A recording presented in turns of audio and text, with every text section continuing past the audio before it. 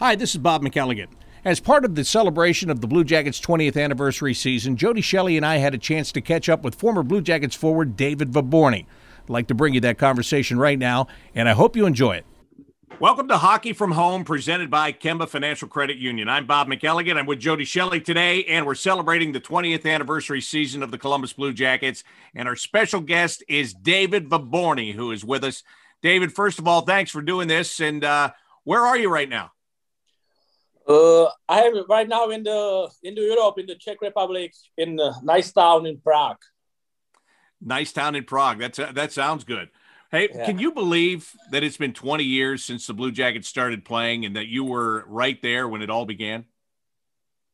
Actually, times go so fast, and it's 20 years ago. It's when I remember when I coming there, my son, he was only 3 months old, and now he's 21.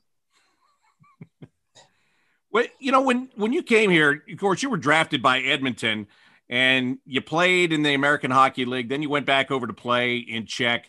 When you came to the Blue Jackets, why did you feel it was the right time to come back to the NHL? Why did you feel that the Blue Jackets were the place that you should be? Oh, because I think in the 2000, I was one of the best forward in the Europe, and when I got a feeling it's a right time to do it, and it was probably my last chance to play in NHL, and I just tell in my head, you know, it's probably your last chance. Let's try and make it. Hey, what was that like, David? I mean, you must have been nervous, but did you have was there people you knew in the organization? Anyone from Czech that was coming to the organization at the same time? Yeah, I was Frankie Kuchera and Robert Krohn. These two guys was veterans guys who played so many games in NHL. They helped me a lot on the beginning.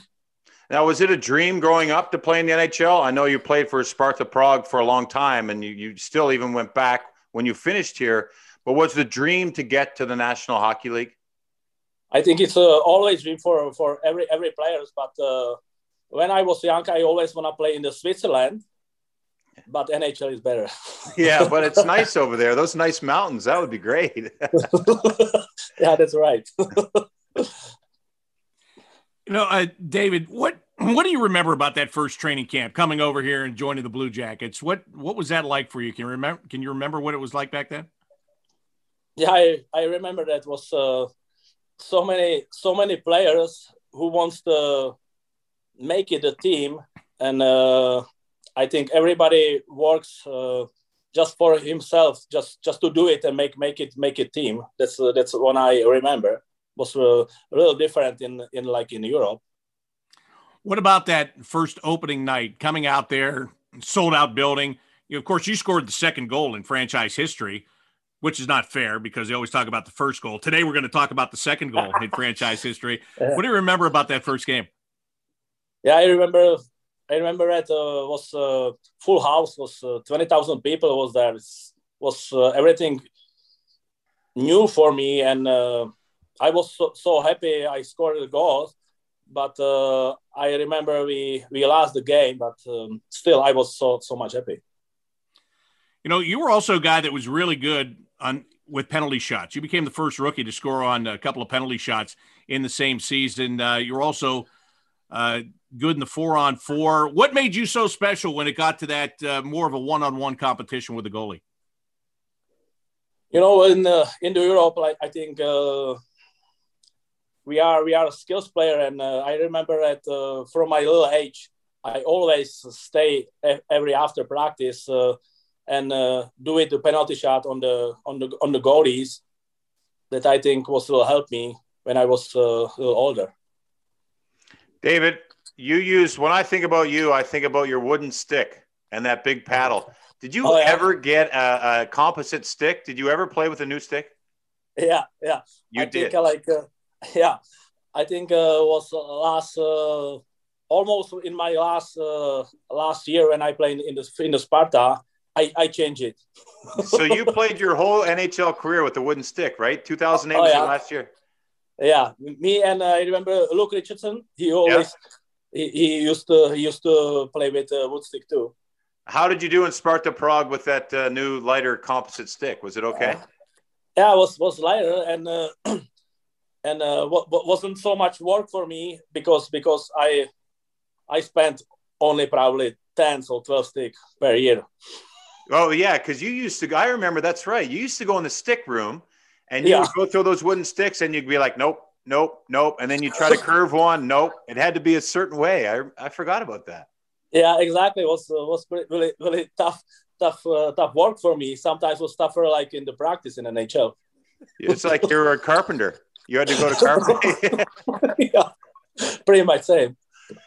So when you ended your career here, and you went back to Sparta Prague, you're familiar with that organization, but your family was a part of it, was your dad a coach? Yeah. Actually, he was the coach in the Sparta when I come back, and I think we spent here like 3 years and together. And after 3 years, they fire him, and was it? Yeah, it was. It was like, yeah. So what do you skate now at all? Do you get out there and play hockey whatsoever? No. Actually, I'm done. Like I'm 46, and I was done in 41, and I wasn't on the skate 5 years. Yeah. And actually, I not so much like it. I just running and play tennis and try be boxer like you. Yeah, not like me. I mean, this is what happens when you box. You're doing it right. Hey, you're 41 and you're living in Czech. Jaromír Jágr is 49. Yeah. Have you seen him play? Have you been able to go to a game and seen him play? No. I'm 46, but he's pretty much on the TV. But he's 49. But it has to be really, really tough for him to wake up in the morning and go to the practice. You know. In the evening after the game, eat the spaghetti or rice and no take the beer, you know, like that's what I do. That's what I have me, and it's better for life. It's 49. It's too old to play the hockey. Okay, I agree. Well, he owns a team, so he can play on the team as long as he wants. Maybe he's got one-way contract. I don't know. Yeah, I think he does. Yeah, I agree with you guys. I think you get to 50, you can say you did it, but then that would be about enough, don't you guys think? I would think so. 50 is a big number. You tell me, Bob. You're the only 50. Yeah. I knew what that setup was coming for. Yeah, I'll tell you, I wouldn't do it at 50. I'd get there and say that's enough. That's it. Hey, David. Besides playing for the Blue Jackets in the NHL, you represented your country a lot playing in tournaments around the world. What did that mean to you to be able to represent the Czech Republic? I think it's a big honor, to play for your country and have our national symbol on the jersey, and it's a probably best thing for the hockey players. Since you played in the NHL, maybe you can help to explain this. I think in Europe that is such a big deal for players to play for their country. And I'm not saying that the U.S. players don't like it, and the Canadian players are certainly proud of it, but it seems like in Europe, it's an even bigger thing. Can you tell me why it's even bigger? I don't know, but I got the same feeling like you in the Europe. It's if you got a chance and then call you, just you have one leg, you have to go there. It's a different between the European player and players from the North US. What was your biggest? What thing are you most proud of playing for your country? Biggest accomplishment there, playing internationally. I think what is the best? I won the 5 times World Championships, and this is probably best what's happened to me in the playing for your nationality. Hey, David, those are fun tournaments too, and I know you're in a big city there. Have you made a lot of friendships through those national programs, and some of the people you're hanging out with now is because of what you did with those national teams in Czech? Yeah. We have every year some special games, but like I say, I don't no more play the hockey. That's I'm done with this, but they make it. Yeah, you are you competing with some of those great tennis players over there in Czech? I compete with some great beers player. Hey, I wanted to ask you because David Riddick is a player I think you played with, right, over there in Sparta. He's now a goalie with the Calgary Flames. Riddick. Yeah. I play with Mladá Boleslav. Yeah. So is he a player? I mean, when you play with him, could you tell? Can you tell these players that are in those leagues that might have a chance to go to the NHL? I think he is good goalie, but I screaming on him almost every game because he was so lazy, you know. Oh. Yeah, but I don't know him right now. He's probably better, but he was so lazy. And in the beginning, I not so much like him. Yeah, well, you know what? There's value in that because if I'm on your team and I'm not doing the right thing and I'm not helping, and you're a guy that's played in the NHL, that's helpful. That gets me to say, okay, I'm doing it wrong. Thank you for the help. So maybe you should send you a card and thank you for that, David. Yeah, maybe. Hey, you mentioned that, and you said about your dad being a coach. Have you done any coaching, or are you interested in doing any coaching? No, I don't think so. I'll be coaching in my life because I'll be screaming on the guys, and I staying in my business, and I'll be happy. You know, there are still some coaches that do a lot of screaming. We have one in Columbus right now. Oh, really? Yeah. John Tortorella will scream once in a while. I can tell you that. Hey, David, you could coach power play. Yeah. I've been coaching power play with you. You never play power play. I did. Sometimes when we were winning 7-1 or losing 7-1, I got to go on the power play. David, fun. Are there any old teammates from Columbus that you still stay in touch with? No, not really. Rusty Klesla? No Rusty Klesla? No. I know he's in the Czech, but he's out of the Prague like probably 5 hours. I just keep doing the touch with the guys like Jody, Jean-Luc, and Rick when I coming to Columbus. Yeah. What do you remember the most about Columbus? What did you like the most about Columbus when you were here? I like Columbus because Columbus is like the European city. You know, it's a quiet city, good people there. A lot of European people lives there. A lot of Czech people live there, and I was happy there. I was really happy there. Well, you look through the record books of this team. Your name is still very prominent. I mean, you left your mark here.